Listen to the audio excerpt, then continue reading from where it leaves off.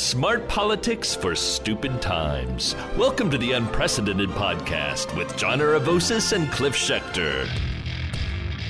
Welcome back, everybody. It is, let me see here, November 19th. I am here today with Cliff Schechter, there we go, and Brian Klaas. Oh, didn't mean to make Brian the... and Brian thumbs Klaas. Down? I mean, we're just meeting him, John. Screw that guy. Brian is a professor of political science at University College London, very august European university, although I don't know if we consider it European anymore. We'll have to talk about that after Brexit, or if they ever consider themselves European.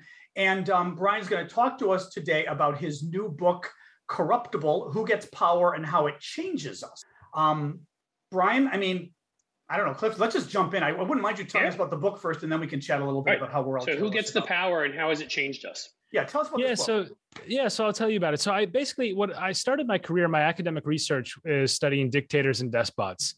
And one of the things that I think started to become clear to me as I interviewed these people, because I've met a lot of former dictators and despots over the years. Wow. And one of the things that became clear to me is that there's personality traits in them that are actually echoed, I think, in people that we know, that are obviously in smaller arenas of power and, you know, the homeowners association, the DMV, mid-level management, Congress. So what I wanted to do is I wanted to figure out sort of two big questions. You know, one is, does power corrupt, or are corrupt people drawn to power? And the other is, does power actually change you? Right? Does it actually? And so to figure this out, what I did was I sort of had two approaches. One was I interviewed about 500 people, and many of them were people who should not be in power, from former cult leaders, bioterrorists, psychopaths, criminals, corrupt CEOs, generals. You must have quite a Christmas list. Yeah, exactly. I mean, generals and military juntas, the whole works, right? But then I also did a lot of research based on things from evolutionary biology, neuroscience, political science, behavioral economics, all sorts of stuff. And I put it all together to try to nurture of dictators, in essence. And what I was really trying to figure out is, you know, the power corrupts tagline is, I think, quite unsatisfactory because it's not actually the whole story. I think it's a very, very small part of the story. So the way I'll introduce this is with a quick story that I have in the introduction of the book, which is a lot of people have heard about that Stanford prison experiment where the professor put everybody in prison uniforms and the guards started abusing people. Even made a movie, I'm sure. I said they even made that into a movie, which I'm sure some folks who didn't know about it have probably seen. I'm not familiar with this. Could you explain this real quick? Sure, yeah. So if you haven't heard of this before, this is in the 1970s. A guy named Philip Zimbardo at Stanford recruits some students, puts half of them in the role of prison guards, half of them in the role of prisoners in this fake jail in the basement of the psychology department at Stanford University. And very quickly, the prison guards start abusing their fellow classmates. I mean, doing horrible things. And so the big takeaway from this, and it's pod and intro psychology textbooks around the world, is that, you know, the uniform changes you, the power changes you. Now, what I found that hasn't gotten much attention, and I think is a nice way to introduce some of the concepts in the book, is a study from 2007 where these researchers took the exact same recruitment ad. They said, you know, we want you for a study of prison life. They ran the same ad updated for 2000s prices, you know, so you get $70 a day instead of $15 a day. Right. And then they just changed the ad in half the towns to be for a study of prison life, and for the other half was for a psychology study. And what they found was that when they said for a study on prison life to become a prison guard, basically, the people who responded to the ad were basically worse people. They were Machiavellian, narcissistic, authoritarian, abusive personalities. The people who responded to the generic ad were not. They were representative, more of the general population. And so one of the core arguments of the book is that power is magnetic to corruptible people. It draws them in. And so then you have to think about the systems to counteract that effect. And I think that's a huge part of what I spend the better part of 250 pages exploring why that happens, who gets power, how it changes people, and how you can actually fix the process. That's fascinating. Although, go on, Cliff. Yeah, go on. No, I mean, I was going to say it sounds incredibly convincing when I think of studies of history and looking at sort of some of the folks who choose to put themselves in that situation, choose to run for office. I mean, it makes a lot of sense. It follows. It doesn't mean, you know, we've seen some people that obviously once they get there and they have that power, they completely change, right? But who is first attracted to it? I think, I mean, that's fascinating. And maybe this is too big of a question to ask because it may be all 365 pages or whatever of your book, but power doesn't always, the corrupt don't always win, right? I mean, you've got countries, okay, America, right? Up until now, at least in our recent memory, things went pretty well and then they didn't. In lesser countries, I'm not going to name any so people don't get upset with me. Sometimes you had bad people, sometimes you had good people. Different countries, John. I know, but but I'm not going to say lesser. different. I really, no, but I mean lesser in this case. That's why I'm not naming even categories. But I mean countries where you would think democracy might not be as good of a foothold or the democratic culture. Yeah, or the democratic culture. You sometimes have good people, you sometimes have bad people.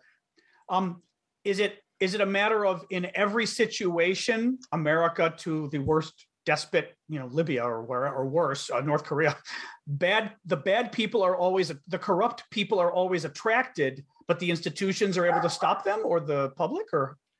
Yeah, it's a perfect question. So basically you've got an interplay between the individual and the system. And you also want to be sure of what's actually happening, because if a corrupted person gets power, you shouldn't change the system to fix it. You should change the person. If a system is causing people to become corrupt, you need to change the system. So diagnosing it is really important. Now, I talk about a study in the book where I think it illuminates this question really well, where what they did was they said, okay, you're going to roll a dice. And if you get a 6, every time you get a 6, you get some amount of money, but you get to self-report your own scores. So you can write down whatever you want. So you can lie, right? Now, what they did when they did this in India, and they saw the people who were lying, the people who had all the 6s, one guy even put 42 6s in a row, right? He was this audacious. Those people who were cheating. Donald Trump. It was. Yeah. So in India, the people who were lying, they're also the people who wanted to join the civil service, because that's where you get bribes. It's where you get kickbacks, et cetera. When they reran the study in Denmark, it was exactly the inverse. It was all the clean people wanted to go into the civil service. So this is one of the things that I think is really dangerous about modern US politics, where, we fit in this story, is that, you think about what's happening in the headlines right now in the modern Republican Party. You have, Paul Gosar and people like him getting away with things. You have school board members facing death threats for doing basic acts of public health, and you think, okay, who's going to be attracted to that system? Well, I mean, the worst people, right? I think that's the real problem, is that when the system is rotten, the rotten people get drawn to it. And even if you design a better system, there is still, unfortunately, an effect that power has on people's brains. The neuroscience is pretty clear on this. I'm just waiting for this. That's right. The neuroscience. Can I just say, that's like normal police. I thought, do you not have the crazy police sounds that the Europeans have? That's the ambulance. So there you go. Oh, okay. Because it's like in France, it freaks you out. Yeah. But so, I mean, I think this is one of those things where you still have to counteract the effects of power, because it does actually change your brain chemistry. And I talk about that. There's a chapter on that in the book. I want to say, because I don't think I was very eloquent in what I was trying to say before. So let me try again. That is what my worry is. And we talk a lot about this on this show, which is we had a democratic culture. It doesn't mean we didn't have authoritarians of all stripes. Obviously, the way the South was run until recently was authoritarian. But when it came to our national politics, the culture of who looked up at, the models in front of them and what chose them to want to run for office and all of that, made it so that we had some great figures. We turned people that maybe weren't always great figures into great figures. And so people wanted to go into it for the most part, I think, for the right reasons. And really in the post-Nixon era, and people started souring on government, I think, and all, but it's obviously been on crack since Trump. I've said this for a while now, like the Republican Party, and how they elect people now it seems like it's like they've become flypaper for the worst among us, the most corrupt, the most extreme, the most conspiratorial. I mean, if you looked at that current crop right now, who would run? You're not going to get people, even if I don't particularly love their politics, you're not going to get many Mitt Romneys or Lisa Murkowski's. You're going to get, look at Ted Cruz yesterday, who, Joe Biden says he's going to Nantucket. And his response is to retweet him and say there once was a man from Nantucket. I mean, that's what we've got now. People looking up to Josh Hawley. And I mean, maybe you can answer this, because there is a question at the end of my long blathering here, which is really, I don't know how, once you've opened that Pandora's box, how you get back to having a democratic culture that sort of, that I'm trying to think of the right way, that sort of pushes forward the kinds of people you want in office, that celebrates those kinds of people. Well, can I put a finer point on it? And we told the story before, so I'm not going to tell it long. At Georgetown, we had a professor who was telling us about sort of cultural violence in the Middle East. And once the assassination started, I think it was late 60s, early 70s or so, you had Jordan, you had a couple other places, that there was a fear of it instilling a culture of assassination. Correct. And sort of the same thing. Have we now not opened Pandora's box? And we're trying to uninvent nuclear weapons, so to speak, by saying we have shown how corruptible our system is. Corruptible. We've shown how corruptible our system is, and now how do we make it less corrupt and get less corrupt people to take over? Yeah, so it's a great question. So the first part of what you were talking about, Cliff, with the sort of undesirability of power in a way, I think is really important, because this is where I bring this down to the local level. Even I interviewed people who have had amazing run-ins with homeowners association petty tyrants who fantastic stories. We've all had those. That's funny. Yeah. That's funny. And the reason I bring that up, actually, the reason it's not because it's just a funny diversion. It's actually because it teaches us a lesson, which is that, interesting. Yeah. Like, who wants to find your neighbor down the street if their trash bin is out 4 minutes too late, right? The only people who want to do that are the people who are drawn to power. Now, in public service and good systems, there's a thing that balances that out, because you think, okay, I'm getting the benefit of public service. I'm serving my community. I get some prestige along with it. Maybe this is worth it, right? It's sort of worth the burdens of power. Right. But now when it comes to death threats and violence, right, and, you have to constantly, placate lobbyists and all this stuff, it's basically meant that the people who are good and decent in our society are no longer drawn to power seeking. The people who are awful in our society are. Now, how do we counteract that? So the last third of the book is talking about how you redesign systems and how you attract better people. And I have 10 different principles, which I won't go into the full detail here, but you have to think about from the very beginning. Okay, in every system, and this is true of good systems and bad systems, power-hungry, rotten people are disproportionately drawn to power, disproportionately good at getting it, and disproportionately good at staying in power. Okay. Then take that as your given and redesign the system, which we don't do. How do you redesign the system? I mean, I don't mean that. I don't mean necessarily your details, but how do we redesign? How do we manage to do that in a country like this? We can't even redesign the voting laws. Yeah, I mean, so I think the U.S. case is slightly different from the broader picture. So I'll talk about the U.S. case, and then I'll talk about some of the broader principles. So, I mean, in the U.S. case, the problem is, and I think this is why I'm quite pessimistic over the short to medium term, is that. So we're one of the lesser countries, is what you're saying. Well, we're in trouble. I mean, we're in trouble. And I think the reason we're in trouble is because I can't see a circuit breaker in the short to medium term with the political culture on the right? So what I mean by that is, when I've studied authoritarian cultures and countries around the world, the thing that often works to bring a party back from the brink is electoral wipeout, electoral defeat. Okay. Now, that's difficult to do when the party is already gerrymandered. It's difficult to do when, the media narrative around the people who actually listen to the media is Fox News, right? And Fox News is being drawn further to the right by OAN and Newsmax. So, another way of having a circuit breaker is a massive crisis. I mean, we had January 6th and 750,000 Americans just died, and it made the problem worse. Yeah. So I think we're in a real it's a very serious problem in the United States. Now, there are ways, though, that you can make people in power behave better. So, for example, one of the things that I talk about is the principle of rotation and better recruitment. These are two very simple ideas, but they work really, really well. So in police forces, for example, when you rotate partners, you get far lower rates of collusion and abuse, because you don't trust that the partner's got your back all the time, right? You haven't been working together for 15 years and think, okay, they're in on it, right? They'll steal, just as much as I steal, and we won't report each other. And there's lots of studies that show rotation actually makes a massive difference. Recruitment for candidates is hugely important, right? Now, in the US context, the problem is the base. It's not actually the candidates. It's that the base wants, in the Republican Party, in gerrymandered primary districts, you're looking at extreme politics. So there's not much you can do there. But in our society more at large, better recruitment is crucial. I mean, I talk about this in an area that's tangentially related to what's going on with US politics, which is our police recruitment.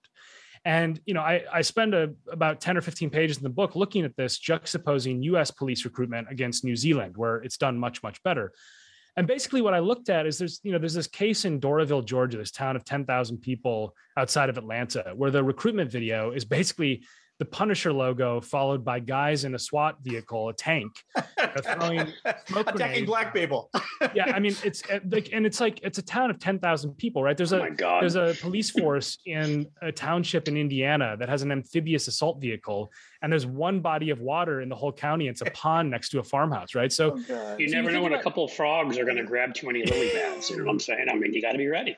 Well, have I ever mentioned to you what a carnivorous beast my mom is? She loves steak and burgers, right? We grew up on them. I've never seen her so happy when I sent her Omaha steaks and burgers for Christmas one year. Holidays around the corner, finding the perfect gift is tricky. Omaha Steaks makes it easy to send friends and family an unforgettable gift, guaranteed to be loved. Go to omahasteaks.com right now and enter Stephanie in the search bar to order the perfect gift package. For $99.99, you'll get 24 entrees, like the world-famous bacon wrap filet mignons, chicken breasts, sides, desserts, and so much more. When you use the code Stephanie, you'll also get an additional 8 Omaha Steaks burgers free with your order. We've all heard the reports about shortages and shipping delays, so don't wait. Order the perfect gift package today at omahasteaks.com. You'll get 8 free burgers when you enter the code Stephanie. Achieve gifting greatness with Omaha Steaks. Incredible flavor, incredible value, and 100% guaranteed. That's omahasteaks.com. The keyword is Stephanie, omahasteaks.com. Yeah, and so I was thinking to myself, okay, like let's imagine you want to be a community police officer who just serves the community. You see that website and you're like, okay, that's not for me, right? So what New Zealand did is they made a very glitzy comedic recruitment video that portrays policing as fun, funny, and caring. And the logo at the end is, do you care enough to be a cop? And actually the perpetrator they're chasing throughout the entire video is a dog who's stolen somebody's purse, right? So like you juxtapose that against the tank, the Punisher, the smoke grenades, right? And Punisher. And what they have, in the end is they had a massive increase in the number of applicants from non-traditional backgrounds. And they said the personality types completely changed. Right. So it was altruism versus I want to kill people. Exactly. And so I think, my point is that, and I think I make this clear in the book, is that none of these individual principles are going to be a silver bullet. Okay, recruitment and retention they help, but they're not going to solve our political culture problem. Before you move on, I'm sorry, but before you move on, so give us an example though. Maybe America won't work, but how would you then put that into practice? How would you put that into practice in politics then? That kind of example, like the cop example in New Zealand. Well, what you do is you'd have what you need. First off, what you need to do is you need to make power safe, right? I mean, I think that's super important. That is actually very relevant for the U.S. because meaning that I think that if you have to weigh up whether you're going to get harassed or face death threats or anything for being in the public eye, then good, decent people who aren't power seekers are just going to say it's not worth it. They're going to bow out. School boards, things like that. Yeah. Yep. And you also have to reform the system in the sense of like, I'm sure there's plenty of people listening to this who have thought, oh, I'd like to run for office in the United States. And then they start to do a little research and they think, okay, I'm going to need $1 million.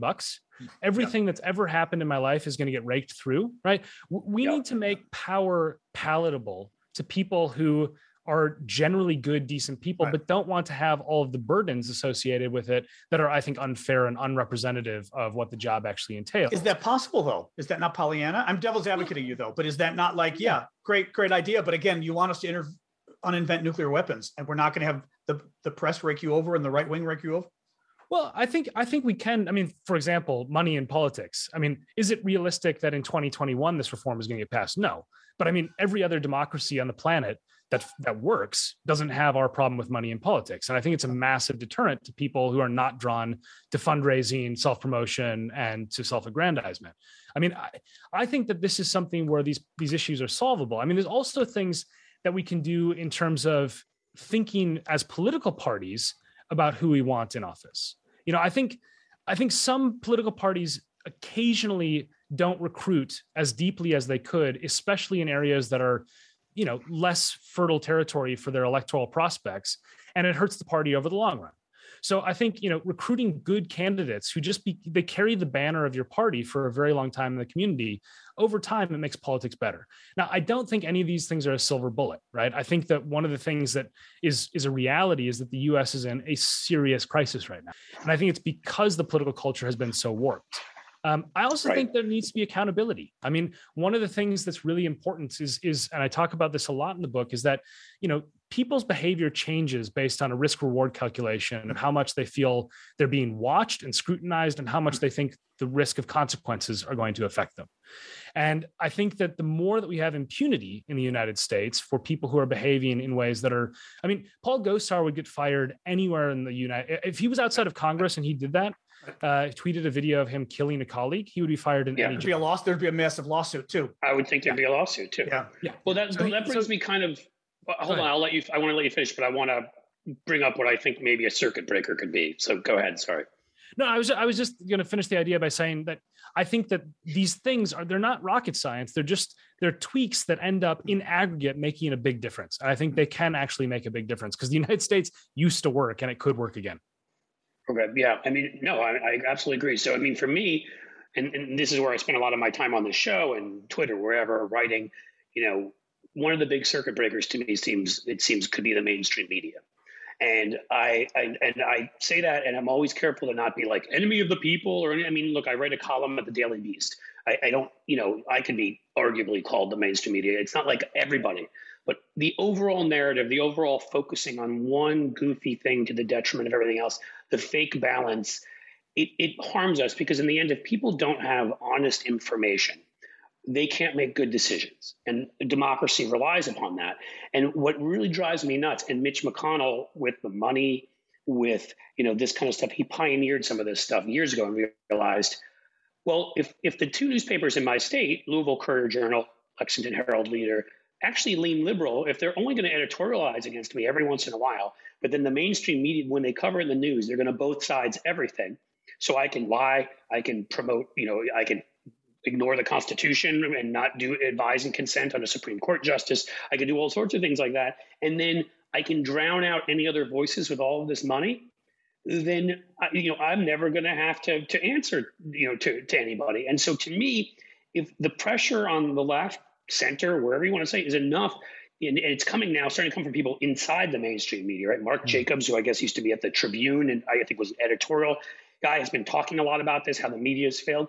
Because to me, I'll just sum it up. If you can get away with saying crazy right-wing stuff to your base, but then regular folks who are sort of maybe Main Street Republicans, whatever you want to call them, never have to hear about it or know about it, this is the dance that they get away with because mainstream media won't just say what the truth is. They have to balance it. That to me could be a circuit breaker. And yet we get some great, John Harwood refuses to play that game anymore. Like there are some folks who've just stepped out of it and are like, I'm not doing this anymore. But most still are. And I feel like that is harming us almost irreparably. Yeah, I mean, I think you're right. And I think you're diagnosing a problem, especially in the right-wing ecosystem, which is that they are being pushed right by OAN and Newsmax, where the Main Street Republicans never see this.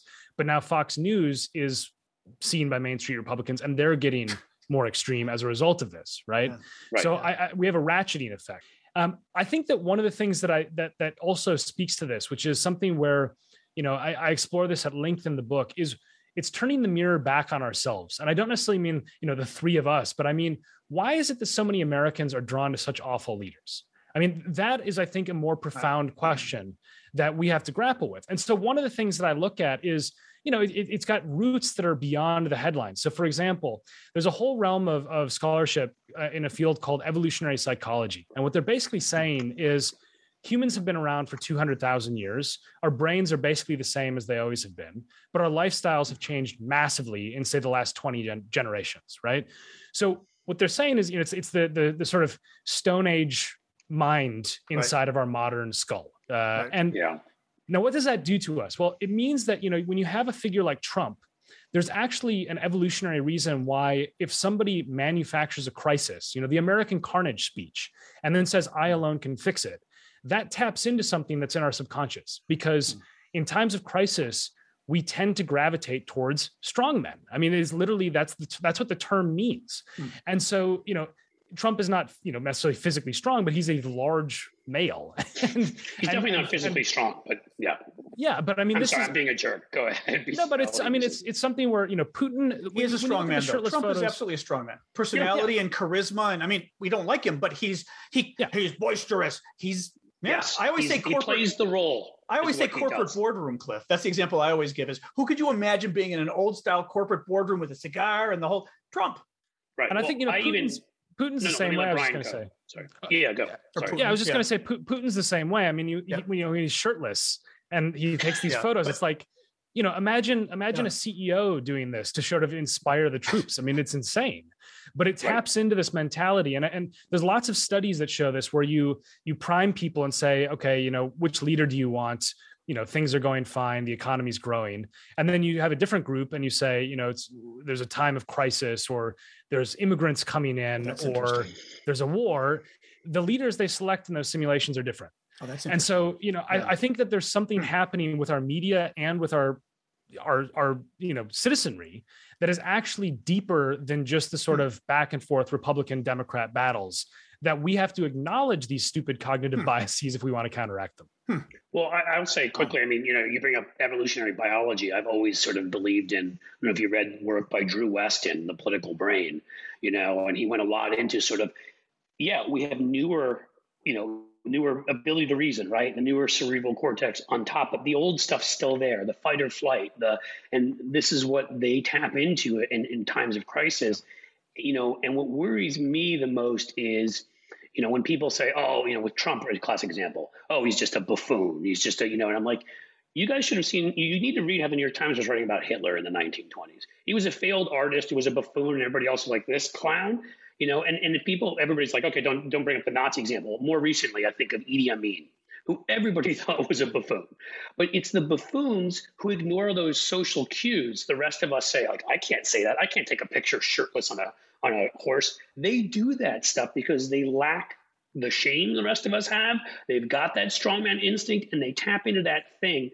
And so the buffoons are who we actually need to be the most scared of, is what I would argue. I think that's right. I mean, I've said this to people throughout the last 5 years, that I think if Mitch McConnell tried to do the same things that Trump did, people would actually be more alarmed, because they'd say this is a strategic actor who's rational. And so, whereas with Trump, it's like, he was just joking. And, all of us are understanding, no, this is not a joke, right? This is actually happening. But a lot of people who are not active political, engaged people think, it was just a tweet. You know what I mean? Brian, let me ask you with that though, then are we falling into the trap? It's not really a trap because you have to address it, but by talking about January 6th, by talking about Trump, by having this discussion with you today, are we not feeding, justifiably feeding into a culture of fear and panic that per se makes voters say, well, gosh, in that case, I want a Republican strongman? Yeah, I mean, it's a fair question, but I think when you can accurately diagnose actual crises, you still have to respond to that. Right? No, I agree, but I mean, is there? I worry that there's an element of the very discussion we're having and the panic we're all having as I wouldn't even say Democrats, as good Americans, because good never Trumpers too, but that we're creating a situation where the public at large goes, you're right, things are falling apart. We don't elect a liberal Democrat for that. We elect a conservative Republican when things fall apart. Yeah, well, the reason why I think that there's certain people who are more predisposed than others to that message, right? I think there is a divide in our society of who's going to be much more susceptible to the strongman argument. And I think those people have already been captured, basically. I think that those people are already drawn to Trump. They're already drawn to Trumpism. And I think that the reality is that there's more Americans who are not, right? I mean, that's the good news. I think that in this situation, because it's institutional threat, in other words, it's the system itself, you have to sound the alarm. I think that when people, if people made a Nazi comparison about something related to policy or taxes, that is hyperbole, because those debates are normal.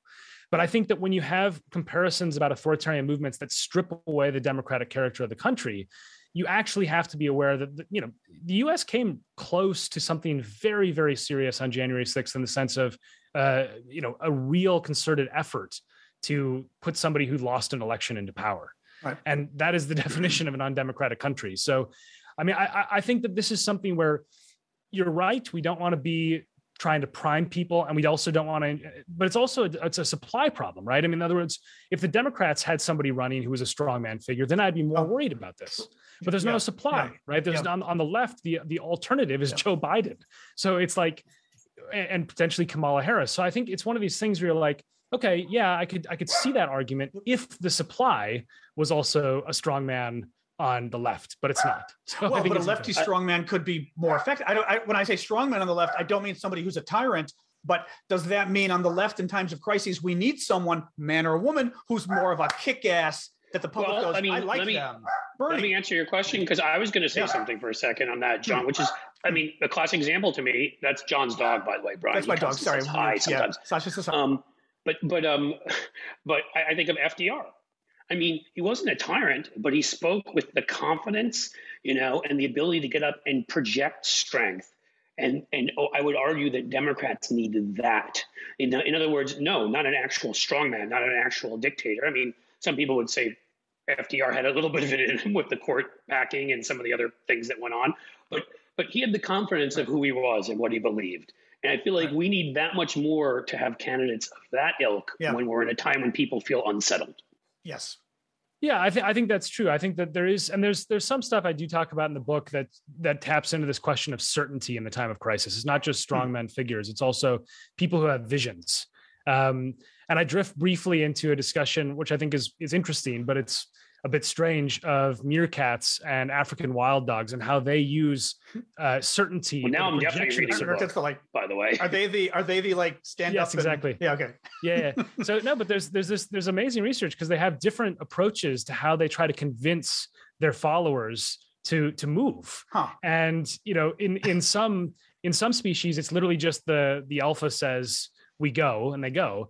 But in others, there's sort of the act of confidence, how much certainty how much determination they issue the move call with actually really matters.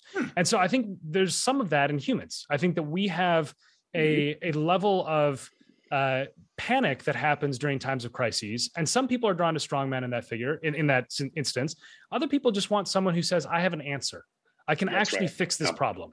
And I think that, that's where vision, and that goes into the political brain and some of these other ideas that have been around for a while, is that vision is crucially important to good leadership. I mean, you have to show people where you're heading. But I also think that, this is a moment of, it is a moment of profound political crisis in the United States. And I think the idea that any one individual is going to save us, I think, is naive, because I think that the system is really what's wrong right now. In trouble right now. Let's only because I keep trying to hurry because you scare. I think you told me you only had 45 minutes. So I'm like, oh shit, we got to get back to Brian. Tell us some things we can do. Don't tell us things America can't do. Tell us some things America can do that maybe can make things better. Sure. So first things first, I mean, as an individual, read Brian's book, I would start with, obviously. There you go. Corruptible. Yep. That's right. I mean, the first thing, you can run for office in your local area. I mean, I think this is something where, I know it sounds trite, but it's actually something that isn't happening, where I think increasingly good, decent people are not doing this, and they're opting out of it. I think we can push for serious reform. The Democrats, for example, are wielding power right now, and they're doing very little to reform the system. I think another issue is you need to get rid of gerrymandering. I mean, gerrymandering is something that's so corrosive to our system. And it's not just for the obvious reasons, right? It's for things like, when you think about whether politicians actually have empathy, whether they care about people who are affected by their decisions, we've engineered a system with gerrymandering where they only have to care about their supporters.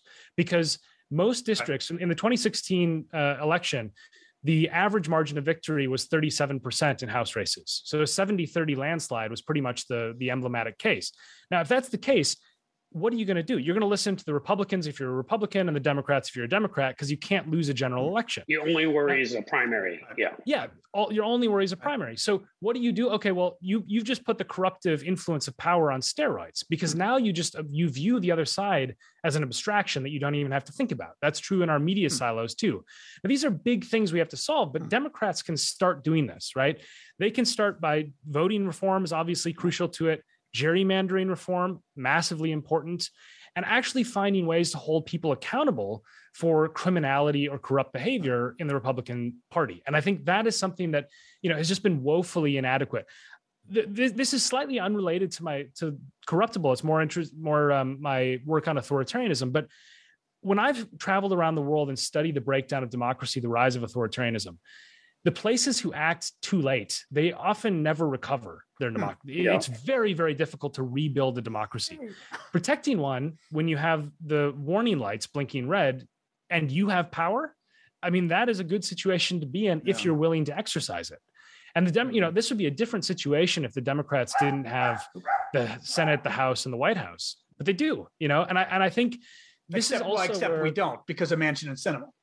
Well, yes, but I mean, I think on some of the issues they'd be willing to come along on things that are still positive, and I think this is also where you need to have, some wily tactics that are willing to get things over the line. We need to be willing to step out. That's the problem, is so often we get caught in it hasn't been done that way before. And we're staring in the face of people that ignore laws, rules, norms, and there are things we can do to respond. And I've said the only time in the last decade I can think of where I've seen anybody respond in the Democratic Party with what was necessary was when Harry Reid got rid of the filibuster for lower judges, and because McConnell was blocking him at such a level, and he was like, this is ridiculous, and that we finally did something about it. Every other time that they've stepped over the line, we've just we slap them on the wrist or don't do anything. Yeah, and I think, the idea of protecting the filibuster while democracy dies is the absurd situation we find ourselves in, right? Let's have this rule, this arcane rule in the Senate, but then let's have, the minority rule for perpetuity. It's a bizarre state of affairs. But I do think, one of the things that I do talk about in the book is this idea of the dirty hands problem, where sometimes politicians, to do the right thing, have to get their hands dirty. This happens all the time in politics, and I'm not condoning it, but Abraham Lincoln wheeled and dealed in order to end slavery. He basically used political kickbacks to do this. I mean, Winston Churchill during World War II let ships get sunk by Nazis, even though he could have warned them, because he didn't want to give away the Enigma machine codes and understood the bigger picture. I mean, I think at some point you have to say, when you get to these levels of power, you want to have the absolute big picture in the front of your mind. And this is where I watch the Democrats now. And I think, these people who are worried about being branded as a partisan, it's like you're going to be gerrymandered out of your district. You're not going to have a competitive election. The election officials are going to be some crackpot who thinks that, Donald Trump should be president right now. To hear the rest of this episode, become a premium subscriber to the Unprecedented Podcast by going to patreon.com/unprecedented podcast. And with a $5 a month or more subscription, you not only support the show, but you get access to this episode and all of our premium episodes, including all of our great guests. Thanks so much for joining us. We really appreciate your support.